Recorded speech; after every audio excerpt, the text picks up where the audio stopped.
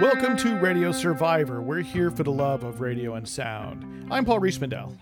And I'm Jennifer Waits. And today we're going to go back and visit border broadcasting, radio broadcasting along the border between Mexico and the United States. But today we're going to look at really more of the perspective from the Mexican side. We've talked in past about stations which were really directed towards English-speaking American audiences, and today we're going to look at and fill in more of that story.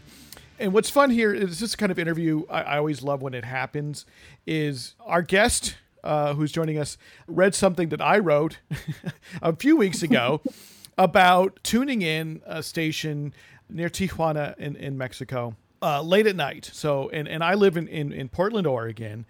And so, which is fairly far away from Tijuana, Mexico, but on the frequency 1700 AM, which does not have a lot of stations on it, period, anywhere in North America or Central America for that matter. And I heard pop music and, American pop music, Huey Lewis.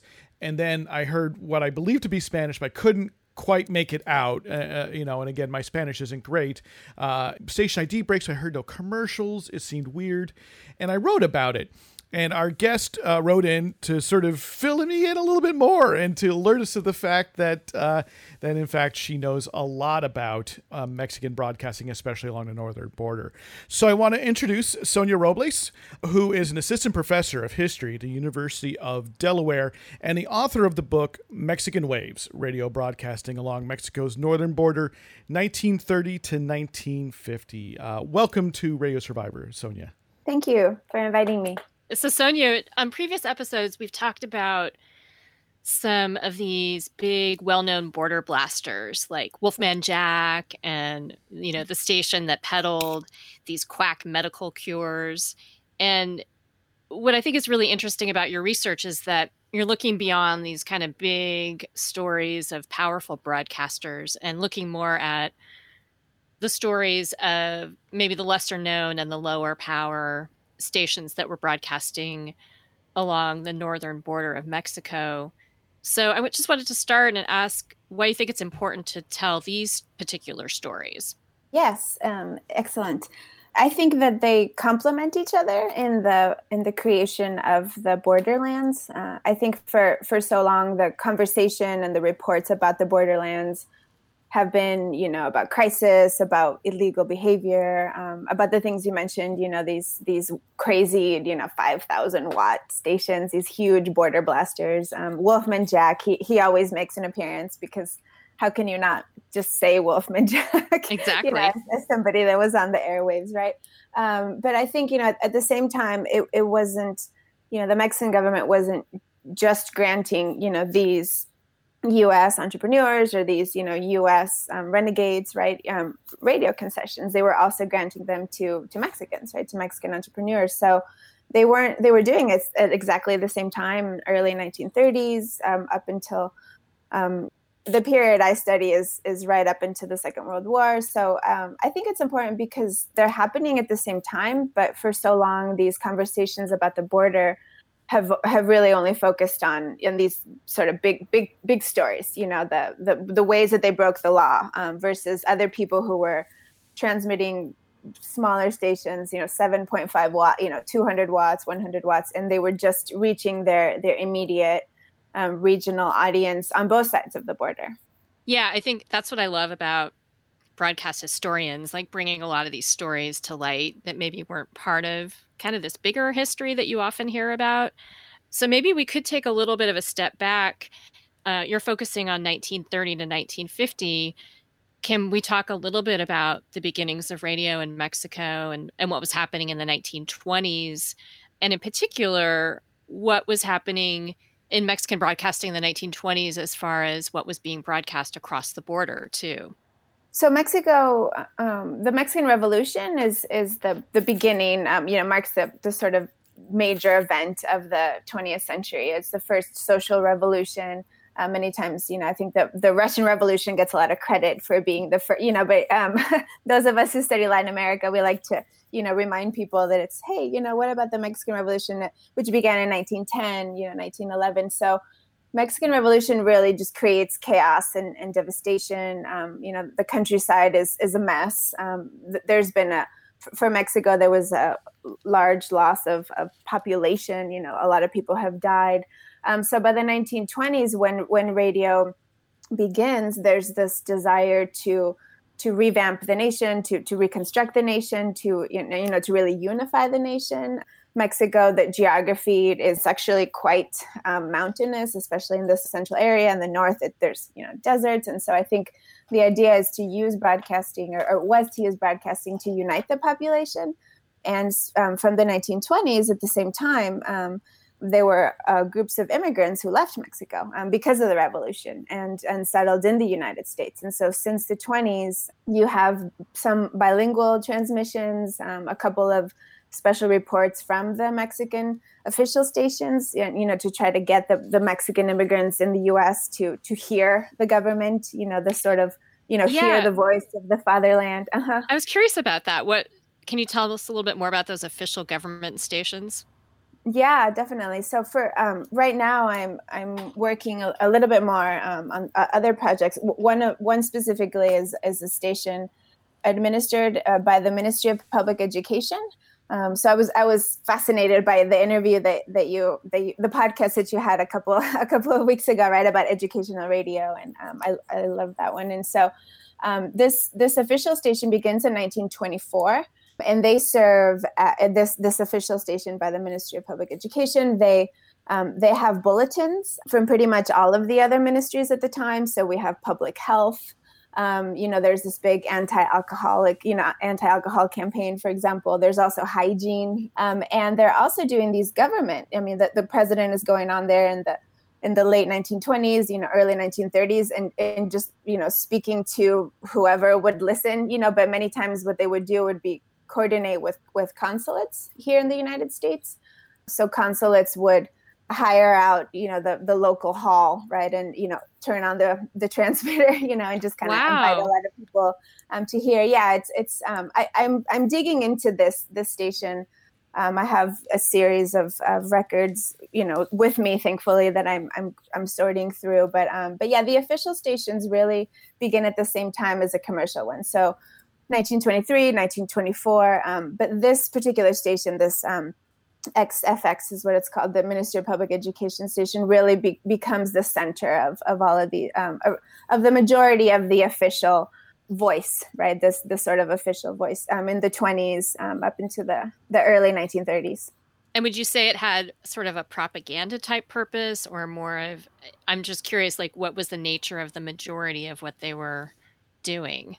Yeah, excellent question. It was really a combination of education and propaganda and music. So I would say those three things, because in the afternoons they would have concerts. And so, for example, this past week, I ran into this, to what I found, to be like this sort of peculiar story of this man who had traveled to Europe, this Mexican elite middle class man had traveled to Europe and returned to Mexico City with these records, with these, classical music records, and he sent a letter to the station saying, can I please go on there and play my records, and the station was like, sure, we would love to, we would love to have you. But then, so they had sort of given him a schedule, okay, every Friday from, 8 to 10 p.m., something like that. And then sure enough, one of the Fridays when he's supposed to go to the station, with, hauling his records and play them, the president had, would just happen that, he wanted to also speak over the radio, so wow. I found,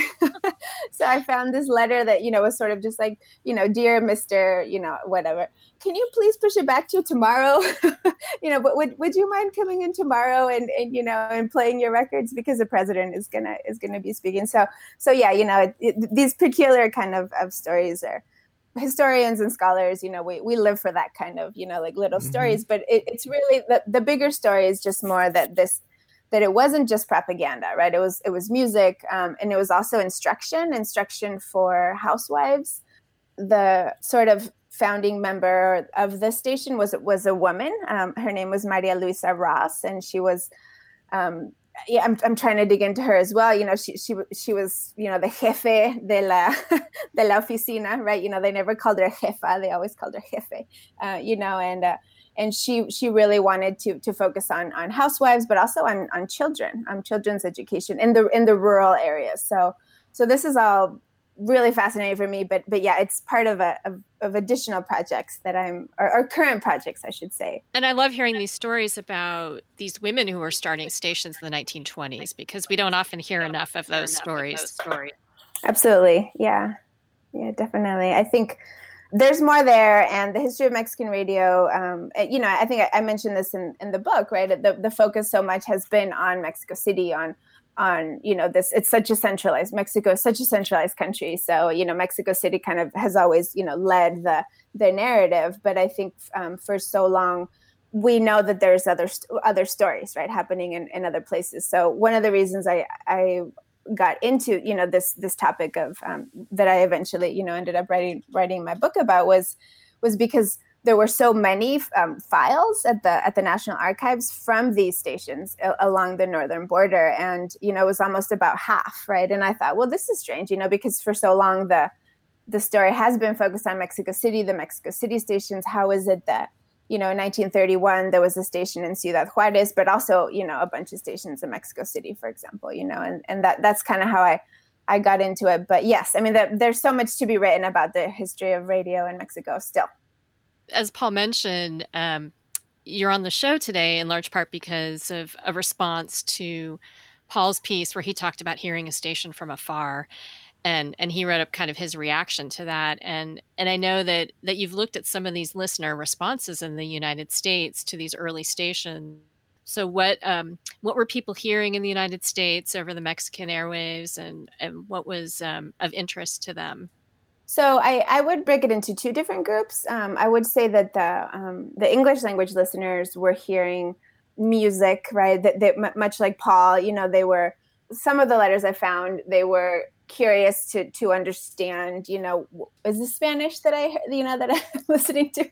I think it is, but I'm not sure.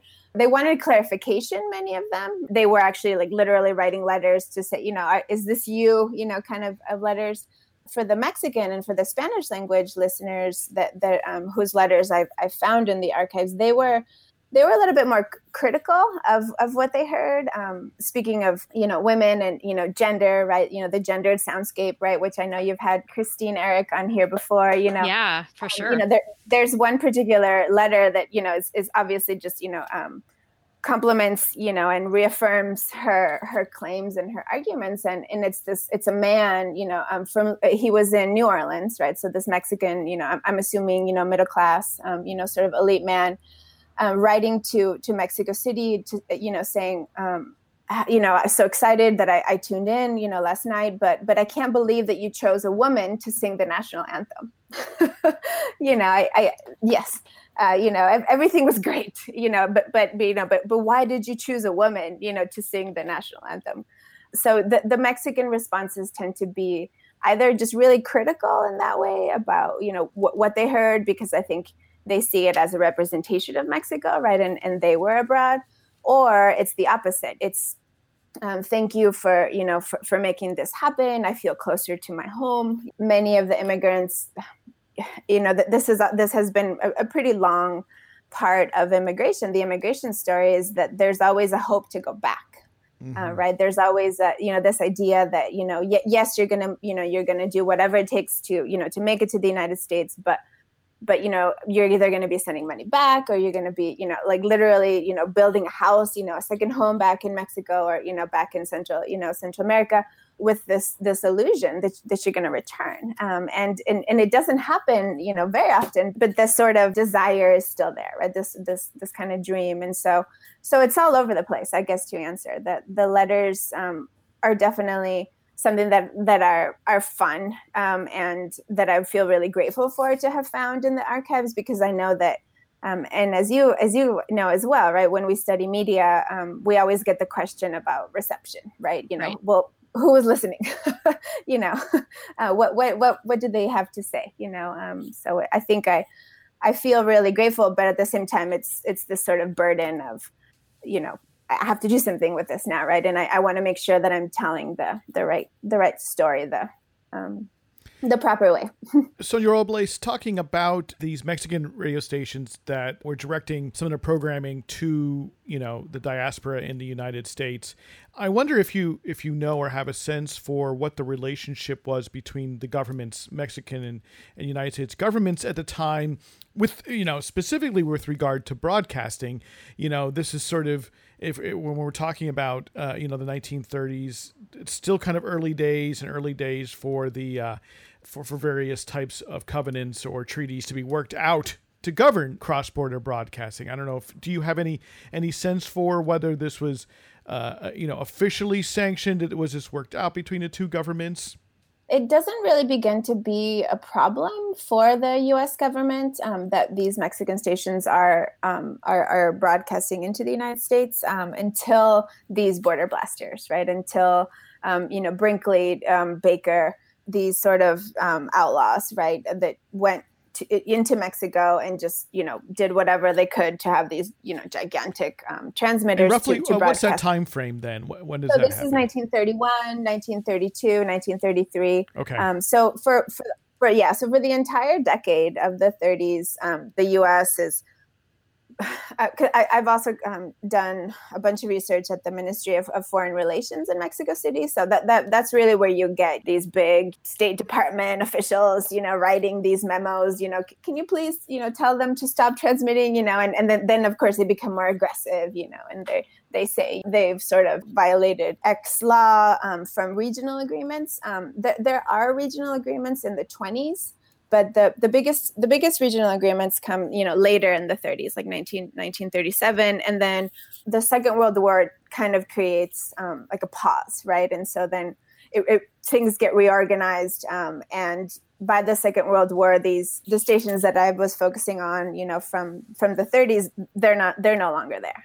They don't come back. Like, Brinkley doesn't come back after the Second World War. He's gone. One of the border blasters, yeah. Yeah, thank you. Yeah, sorry. One of the border blasters doesn't come back. So the relationships between the governments were otherwise, pretty standard. This is the sort of pre-1940s, relationships. I think Mexico Right. is like I said, Mexico is really starting to have this, reconstruction policies and, focusing on education, focusing on reforming the countryside, let's be more productive, implementing technology.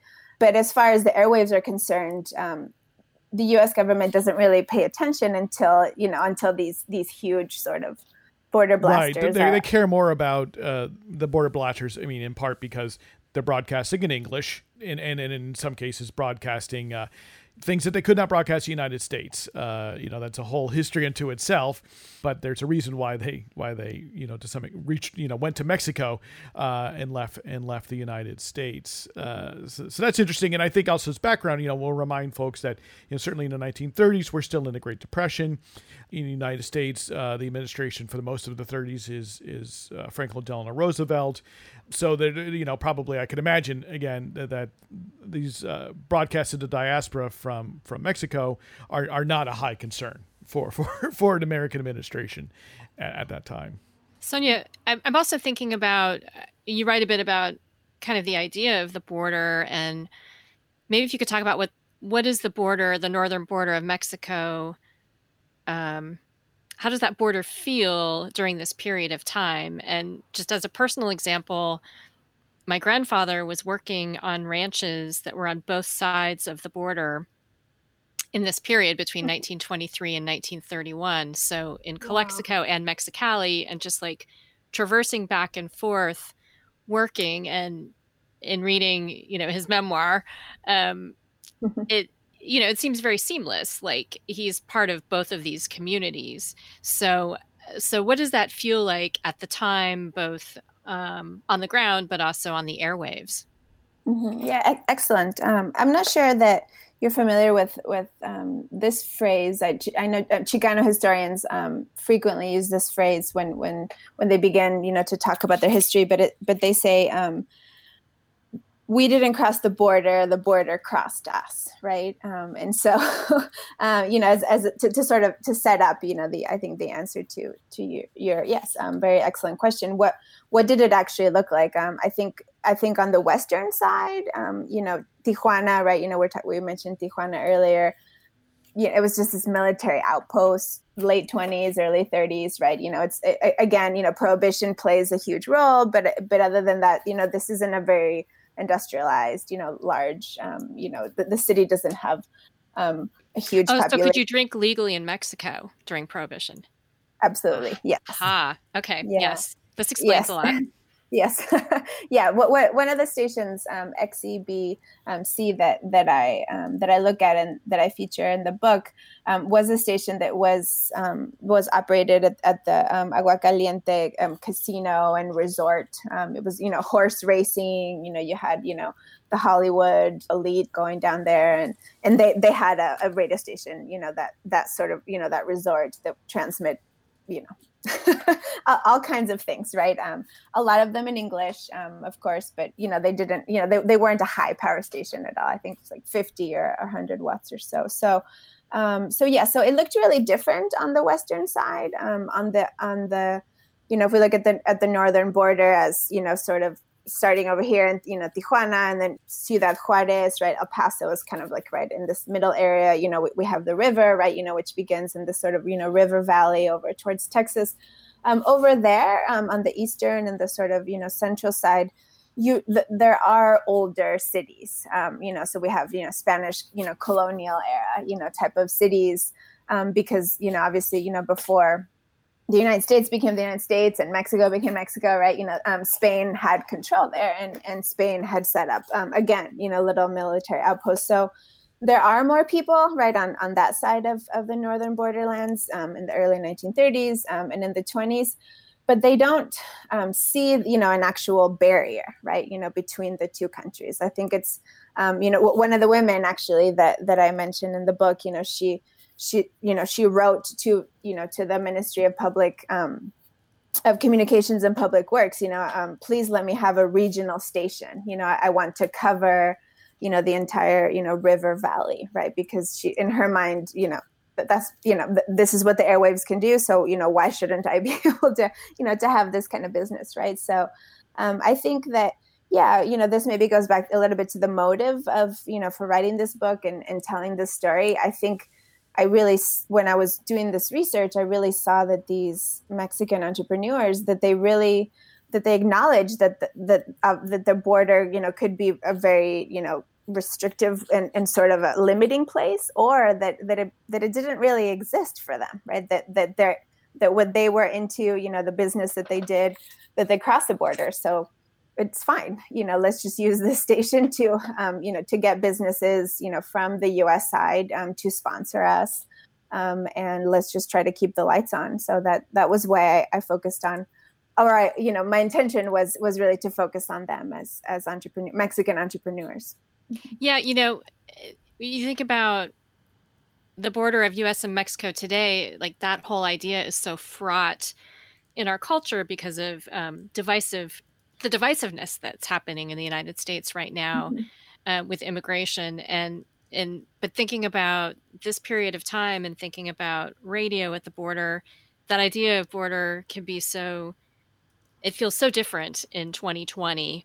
And I think about the border radio that you're talking about, all these different layers of listeners. You have listeners in the United States and in Mexico, and I'm assuming that that broadcast, you mentioned that broadcasts could be bilingual, so you have different languages. Can you maybe just explain more of what's going on and who the assumed audience is? Is the audience assumed to be on both sides of the border and speaking both languages? I'm sure it's different from station to station, but maybe talk about a few examples. Definitely. There's one Mexican entrepreneur that I look at. His name is Jorge Rivera, and he had the concession to operate a station in Tijuana, XEAC, right, XEAC, and he explicitly, when the government when the government was trying to impose its laws and, to try to give him, to restrict him from what he was broadcasting, he wrote back and complained and said, I broadcast, Mexican music and Spanish language music at night and early in the morning because my audience is in the United States and they're working during the day. And during the day, I broadcast English language programming because that's when, my audience in the United States is at home, so housewives or, people working. So interesting. There are other examples of broadcasters, operators who said, we want to do dedications, for example. Mexican law said that you couldn't, say somebody's full legal name over the airwaves, right? All these, particular things. And, when they were writing back in their complaints to the Mexican government, they said, well, this is the way they do it in the United States. And, the people in the United States, this is the audience that we intend to please. And so, we're going to keep doing this. There is a lot of defiance, for the law. Not so much, I think, for the border, right? I think that this is another thing that I was really trying, hoping to uncover. It's not that these Mexican entrepreneurs or, the people that I feature, it's not that they defied the border. It's just that they acknowledged that the legal border was there, right? But they just, they had, I think I said this right before, a couple minutes ago, they had businesses that could defy the border, that could just cross. And so their sort of beef was more with the Mexican government, right? And the way that the Mexican government was trying to restrict them. So there's bilingual commercials as well, that towards the end of the book, and this is also, some other projects that I'm working on advertising. The Mexican law changes during the Second World War, because they actually allow Mexican radio stations to receive advertising money from businesses in the United States. Oh yeah, I was wondering about that. Like because you're talking about commercial stations. So yeah, who is paying for the commercials? Exactly. So, we would have a panaderia, right? A tortilleria that was in El Paso, and that wanted to, to sell their bread, right, or their furniture, right, to their local audience, but they had to go, across the border to Ciudad Juarez to pay that station to advertise for them, to broadcast, back into Texas. Oh, so they could do that. They could cross the border to pay the bill. Yes, exactly. Yeah, they would cross. They would cross the border, pay the bill, and it worked really well for them, especially early 1940s until after the Second World War. That's when you begin to see more of the Spanish language, like full time, 24 hours a day stations. Before that, these Mexican immigrants. In the United States, they had limited outlets, right? Limited ways that they could actually sell their products. And so, so as I said, this is also a new project that I'm working on, because there are a lot of, furniture stores. There's a lot of, obviously markets, the little bodegas, there's a lot of, car repairs, garages, and, you have taxi services, for example, that are using, in the United States, that are using these Mexican stations to broadcast their services in Spanish, for the audience, in San Antonio, for example, way up north. Mm-hmm. And so I'm assuming, just maybe give us a little bit of context about what's happening on the United States licensed airwaves, as far as having programming that's aimed at a Spanish-speaking population or immigrants. Like, how much of that is happening in that period of time, 1930 to 1950? Yeah, definitely. There's one broadcaster that whose story I tell. His name was Pedro J. Gonzalez. He was a operator in Los Angeles, and he had a radio program called Los Madrugadores, which is the early risers, because it was his program was from 4 to 6 in the morning. during the weekdays, and he wanted to, the purpose was, so this is over a U.S. commercial radio station, just to clarify, and he wanted to basically, wake people up, as they were getting ready to go to work. And so I heard about him. I don't remember how, but his papers are at UCLA at the Chicano Studies Research Center. And so, at that archive, there are a couple, letters from listeners from the time, so earlier, mid 1930s that are saying, thank you so much. You really, every time, I heard you on the radio, I knew it was time to wake up, and as my wife, made breakfast for me, I listened to, these type of, it's still really traditional, right, types of stories, but he was really famous. He recorded, with, of course, now I'm not gonna remember the exact name, but, he also was a singer and a performer. And so he is one example. So what they would call them would be block programming, right? So Mexican entrepreneurs and, Mexican businessmen, a lot of these, this happened obviously also, in Texas, right? Texas and California are these big central areas. And so they would pay for the advertising and pay for the airtime for this, these particular blocks of time. And the U.S. commercial stations, of course, would say, sure, if you can pay for it, go ahead, right? But they would, they would be limited to only playing, Spanish language music or Spanish language programming during that time, whatever they could pay for. And usually it was early in the morning, sometimes late at night. I have found, for example, related. I have found other.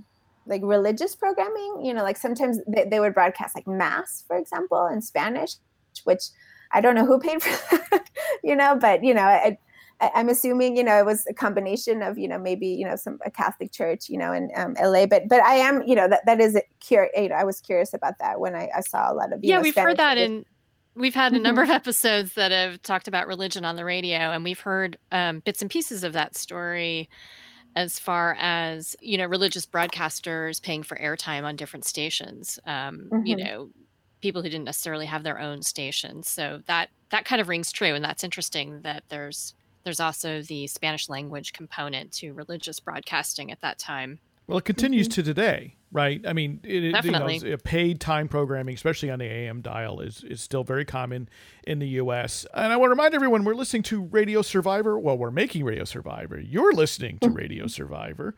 And we're here for the love of radio and sound. My name is Paul Reesmanel. With me is Jennifer Waite. Our guest today is Sonia Robles, who is the author of Mexican Waves, Radio Broadcasting Along Mexico's Northern Border, 1930 to 1950. It's out from the University of Arizona Press.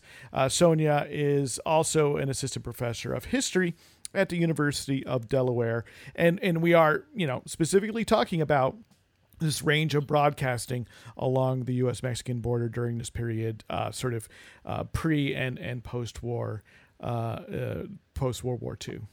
And we've been talking about the immigrant story and how immigrants had access to the airwaves. And on the show, we've talked about this as well, and how certain populations have been historically excluded from the airwaves in the United States. And you write in your book a bit about how, I think I want to quote from you because it's such a great quote.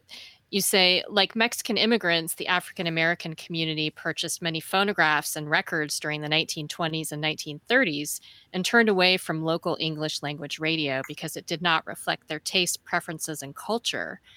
So I wanted to see if you could talk a bit about that dynamic and the role that Mexican immigrants played in early U.S. radio. Yes. As the quote that you just mentioned says, I think records are a real key actor, right, in this radio story, not just for the borderlands, but I think for Mexican radio in general, because the Mexican recording industry just had a late start compared to the United States. I think the broadcasting industry was pretty much right there. We have 1921, right? The first stations. But I think the recording industry takes a little bit longer to take off. And so what's happening is that the Mexican stars are traveling to the northern borderlands first, and then going to for example San Antonio, and then over towards LA, or but mostly actually New York, for example, to make records in Spanish, right? These Spanish language records. Some of them are staying in the United States. Tito Guizar is one of them, for example, hired by NBC. He begins, this, I think the program was called something, The Americas, el Programa de las Americas or something. And so, Mexican stars really make a name for themselves in the United States first with these records. And then they go back to Mexico, right? That a lot of them don't stay here in the United States. They go back to Mexico. Because they want to, obviously, they that's where they began, or, they have a radio contract, a film contract, something like that. And so records are really important. And a lot of the story is told by several authors, but one singer that has to be mentioned, who I mentioned a couple of times in the book, is Lydia Mendoza. She was the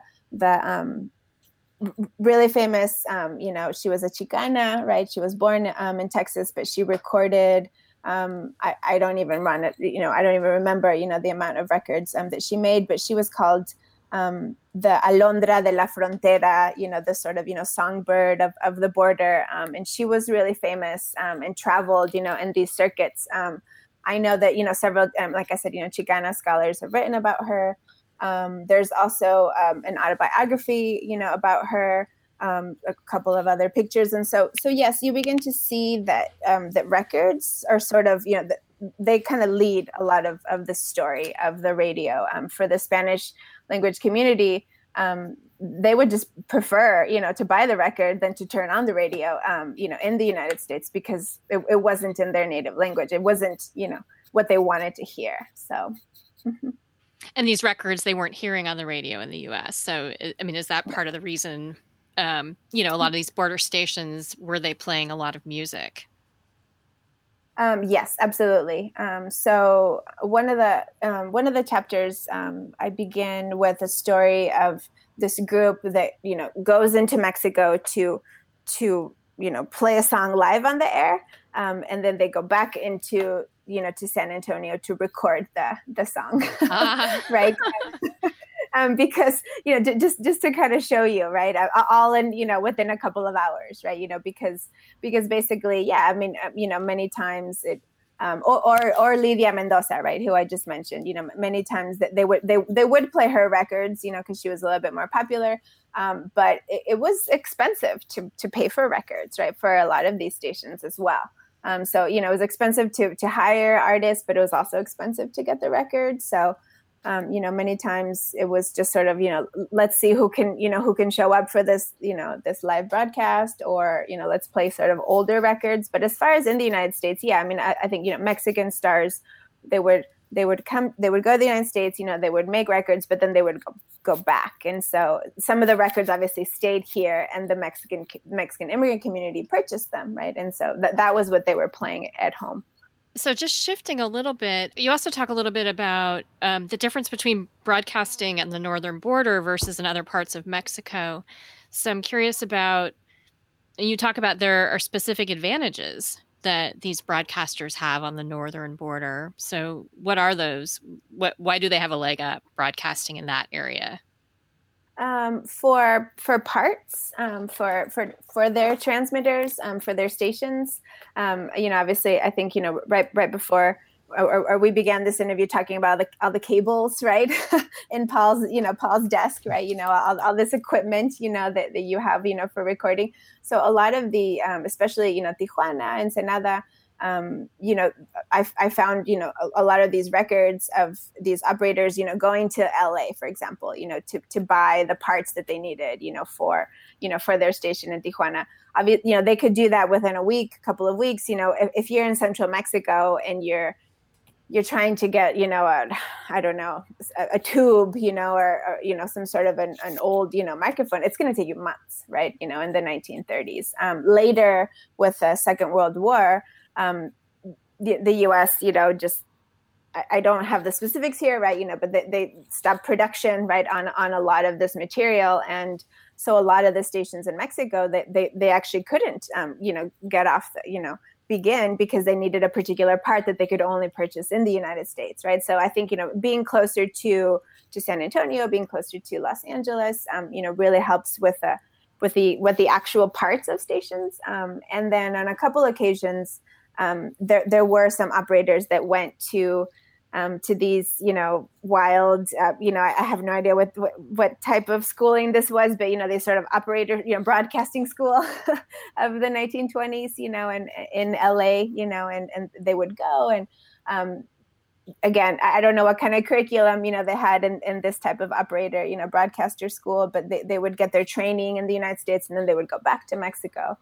And be, be more professional, sort of have the certificate that said, I went to school in X broadcasting place in, Los Angeles or Hollywood, something like that. So yes, that would be two examples. That proximity to the technology that you could purchase in the United States. And then you mentioned the proximity to recording studios.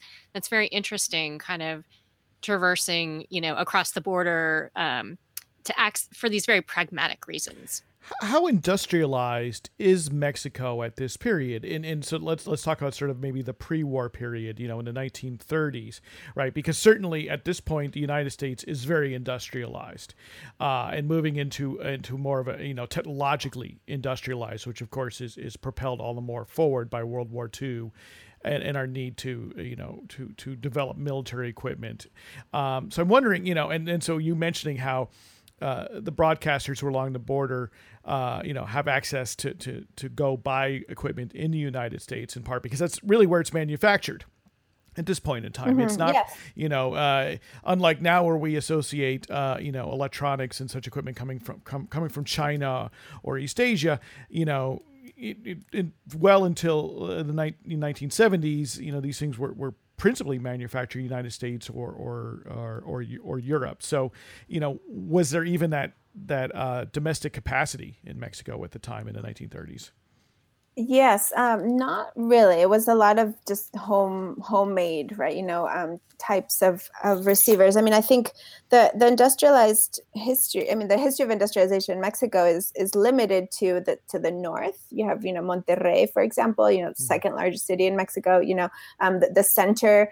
In the 19th century and, before the revolution, there was a lot of focus on textiles, for example, this is, remnants from the colonial era, right? Spain, needed, different little, outposts and things like that. So it's in the north, it's in the center. One of the problems that Mexico has is there isn't a lot of arable land, right? And so there are obviously, farms and, there is, wheat production, during the colonial era, for the first time, obviously a lot of, corn and a lot of, fruits, vegetables, et cetera. But I think, compared to the population, there just isn't a lot of focus in using up this arable land. And so that kind of, can't really happen. It's not until the Second World War that Mexico begins, more industrialization, automobile plants, a lot of, providing raw materials, right, for the Allies. Mexican government takes a while to align with the Allies, but once they do, they provide some raw materials. This really helps Mexico, the Mexican economy, sort of take off. There's a post World War II boom. The historians have called it the Mexican miracle, for example. This sort of. So I think, yes, excellent question. It just doesn't have. The industrial capabilities for these little trinkets, right? What some people might call them, this little, the one cable or, this one particular tube or, the quartz, that was etched. Kind of to get back to these border stations, could you maybe share, I love to hear quirky stories, maybe some quirky stories about some of the more unusual stations that were operating on the northern border of Mexico? Yes. I think quirky can be widely defined, right? I think there were stations in Tijuana and Ensenada that were a little bit, on the sort of, I don't know what like a good definition for it would be, that they were on lawbreakers, but not really lawbreakers, right? That there's a way that you can, break the law in Mexico and, get away with it, and, or, not get away with it. And so, one particular station that comes to mind is this man by the name of Jorge Labastida. Sorry, it took me a little bit. Who had the station in one of the islands off of Ensenada. And he, basically, I don't know, like one weekend, I don't know, pretended that somebody was stranded, and on this island, and got the attention of, of San Diego, got the attention of, the sort of the U.S. side, and, kind of played a hoax on them, in the archive it appears, and there's like 20 newspaper articles, of just like, Mexicans play cruel joke on, on us, like that they got on the airwaves and sort of, pretended like somebody was drowning, things like that. So again, it's not really quirky. It's just more kind of, playing a joke on the United States government a little bit. One of the stories that I really like is they have to do a little bit more with ways people use the station. So, one particular woman, for example, in 1938, she goes to the station. She's just found out that her husband has died, and she's trying to send a radio message to her town. She's trying to let people know that she's on her way, basically. And she goes to the station, and they say, well, you can't. You have to have this, particular authorization from the government worker that's in charge, the government broker in charge of the station. And she writes back kind of saying, what are you talking about? You guys are obvious, you're constantly advertising, commercials for beer, you're advertising, baptism, when somebody's having a party, she gives this long list of things, like, why can't I basically, tell my family, that I'm on my way, kind of thing. And so it's more, I found in the archives more examples of that, right? Of ways that people were using stations in a particular way. And so, yes, I think that does reflect obviously on the programming, but also on just, what radio means, to people in northern Mexico, right? How do they use it to obtain a particular, a pretty simple purpose, like talking to my family quickly. Right. Uh-huh. Well, so in the United States, you're not supposed to do that because it's considered point-to-point communication. Like, right. You're not supposed to talk directly to one person. Mm-hmm. So I don't know if that was part of their issue, or wait, can we dig into that? Or if it really was just hypocrisy. Dig into the meaning, right? Like, so I think that's often, that changes over time, and of course has changed over time. Anywhere there's radio, what radio means to somebody in 1930 is certainly different than it means now 90 years later. Can you talk a little bit about like what radio means to, or meant to, those listeners, whether they were on either side of the border but listening to these stations? Yes, I think for Mexican immigrants in the United States, these Mexican stations, along the northern border were connections to home, right? It was a connection to a place that they had, that they had to flee, during the revolution, for example, sometimes, forcefully, right? To literally, because it was, better to, to be on the run, right? Than to stay, in a particular village. So it's a connection to home. There's a lot of nostalgia with this music, this sort of, I know that in the letter that I, when I responded to the initial, DXing at, or at, 1700, or I forget now the name of the particular post that you mentioned, I think, music is so powerful, right? And I'm not sure how many people in the United States, I think, when you listen to just a lot of this music that is played here in the United States, or music that you might hear at a Mexican restaurant, for example. It's, this is country music, right? This isn't, these aren't the urban sounds of, Mexico City, for example. And the reason that, this particular music is chosen is because so much of the immigrant population is from the rural countryside, right? Historically, they have been from these rural areas. And so you're playing this country music that is talking about, how much I love my ranch and how wonderful it is to, go outside, right? And, be with my family, or, or the changing of the seasons, or, things like that, things that really sort of display how beautiful, the Mexican countryside is. And this isn't, this urban sound, right, that people in Mexico City are playing or are even interested in, right? So there's a big disconnect. This has come up in a lot of my classes, right? When I teach about Mexican history, and they, people in Mexico, that they don't understand how the U.S. audience, can't understand that the people who are undocumented aren't from the cities, right? That they're from the countries, that there's this disconnect, or they think, oh, all of you guys think we're all, undocumented, or there's a big disconnect between rural and urban. So I think for the Mexican immigrants in the United States, the radio was really a connection. It was a portal, to their home, a way to connect easily, right? And as far as the local population in Mexico, I mean, I think the example that I gave, of this widow would be one example. I think it was a tool. It was technology in the 30s. It was exciting, right? Just to be able to, to have, to see these big towers, right? The archives, you have these pictures of stations, because you had to turn in a diagram of what your tower was going to look like, mm-hmm. when you requested a concession, you had to have an engineer draw, outline this, draft this, this tower. And so, this was a big deal, especially if you think of what the northern border, the desert, you're driving along, and you see, this gigantic tower, right? So I think that it was symbolic. It was progress, it was technology, right? It was modernity, things like that. You also talk a bit about some of these stations that pretended they were in the United States when they were actually in Mexico. What was that all about? Yes.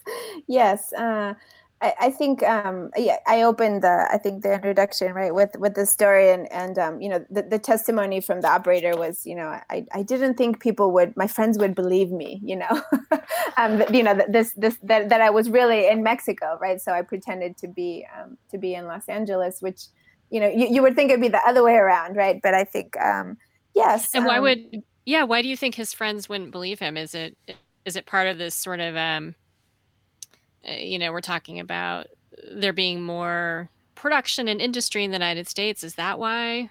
Yeah, reason?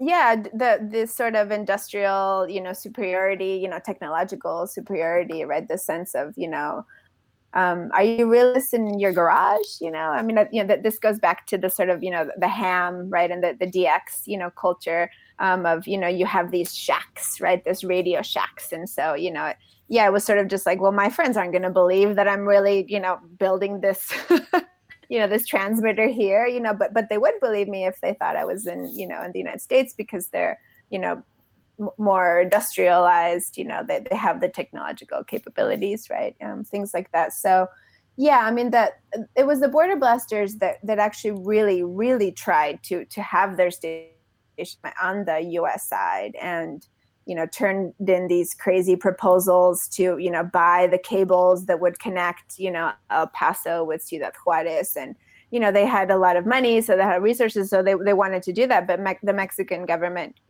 repeatedly, just said, this is a Mexican, your concession is in Mexico, and you better stay on this side of the border. It was just more, it was pretending, I think, to be in the U.S. that happened several times. I'm sure it's happened more than the times that I found, but it is curious. It's interesting. Yeah. Sonia Robles, you're author of the book Mexican Waves, Radio Broadcasting Along Mexico's Northern Border. You're assistant professor of history at the University of Delaware. And I actually want to ask you what got you interested in this topic? What brought your interest to trying to learn more about this broadcasting along Mexico's northern border? Yeah, I grew up traveling back and forth between the United States and Mexico. My mother's from Texas. My father's from Mexico City. When I was growing up in Mexico City, I went to elementary school there. My parents had a U.S. van, like a Scooby-Doo kind of van, and but it had the U.S. plates, and so we would leave, we would make these border runs, these trips, and so. So for me, the border was always, yes, it was a place, could easily be crossed, right? But they didn't have a lot of particular meaning, right? It was a little bit of this, it's a little bit of that, right? It's looking for its own kind of meaning. So that's sort of just the personal side, the background. But as an academic, right, and as a graduate student, I think it wasn't that I began as a radio scholar or somebody that was interested in this. It was that I was looking for a topic that was, that talked about media and that was also transnational. A topic that defied borders, kind of, broadly speaking. And so I was interested in film, I was interested in, magazine, just, any type of, media that's just sort of, circulating. And so during the year of research in Mexico City, just kind of sitting around in the archives, I was when I found all of these files from these stations. Right. I mean, I think it's really important. I feel that for people to understand that it's not that, like, I think many times historians, we focus on, like this particular little kernel, right? And, where like, this happened in this corner and this time period, and maybe there's the impression that this is how it all began, right? But it many times it's the other way around, right? It's sort of, hey, I was looking into this bigger project, but the sources really kind of led me to this story, right? Because we can't really tell a story without the sources. As historians, right? As novelists, of course you can, right? As, when you're writing fiction, this is great, right? Because you can say all these wonderful things, but I think for us, we're tied so much to our sources and, the story, that the incomplete story, right? Of course it's incomplete, right? But the incomplete story that they're telling. So yeah, that's how I got into it. And then, like I said, I think my graduate advisor really challenged me to push the boundary and to use these archives on both sides of the border. He said, you're bilingual, you've grown up in, both of these places, just go for it, kind of thing. And so I think, I really, I dug into archives in both places, but I focused on the Mexican story, right? The Mexican side of the story.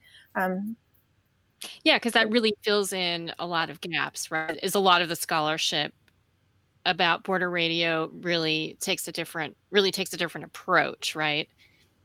Mm-hmm. Yes, yeah, definitely. And I've met both Jean Fowler and Bill Crawford, who wrote Border Radio, and and I think they're wonderful people. I think that their story is fascinating.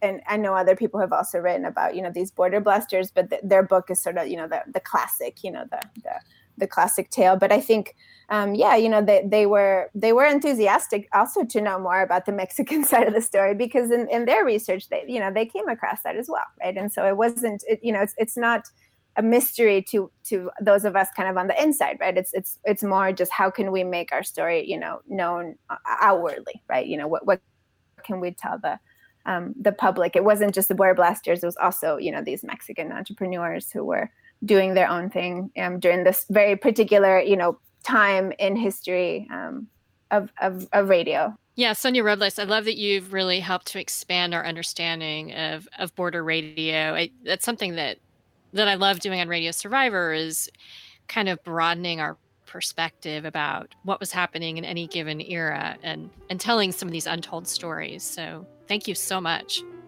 Thank you for inviting me.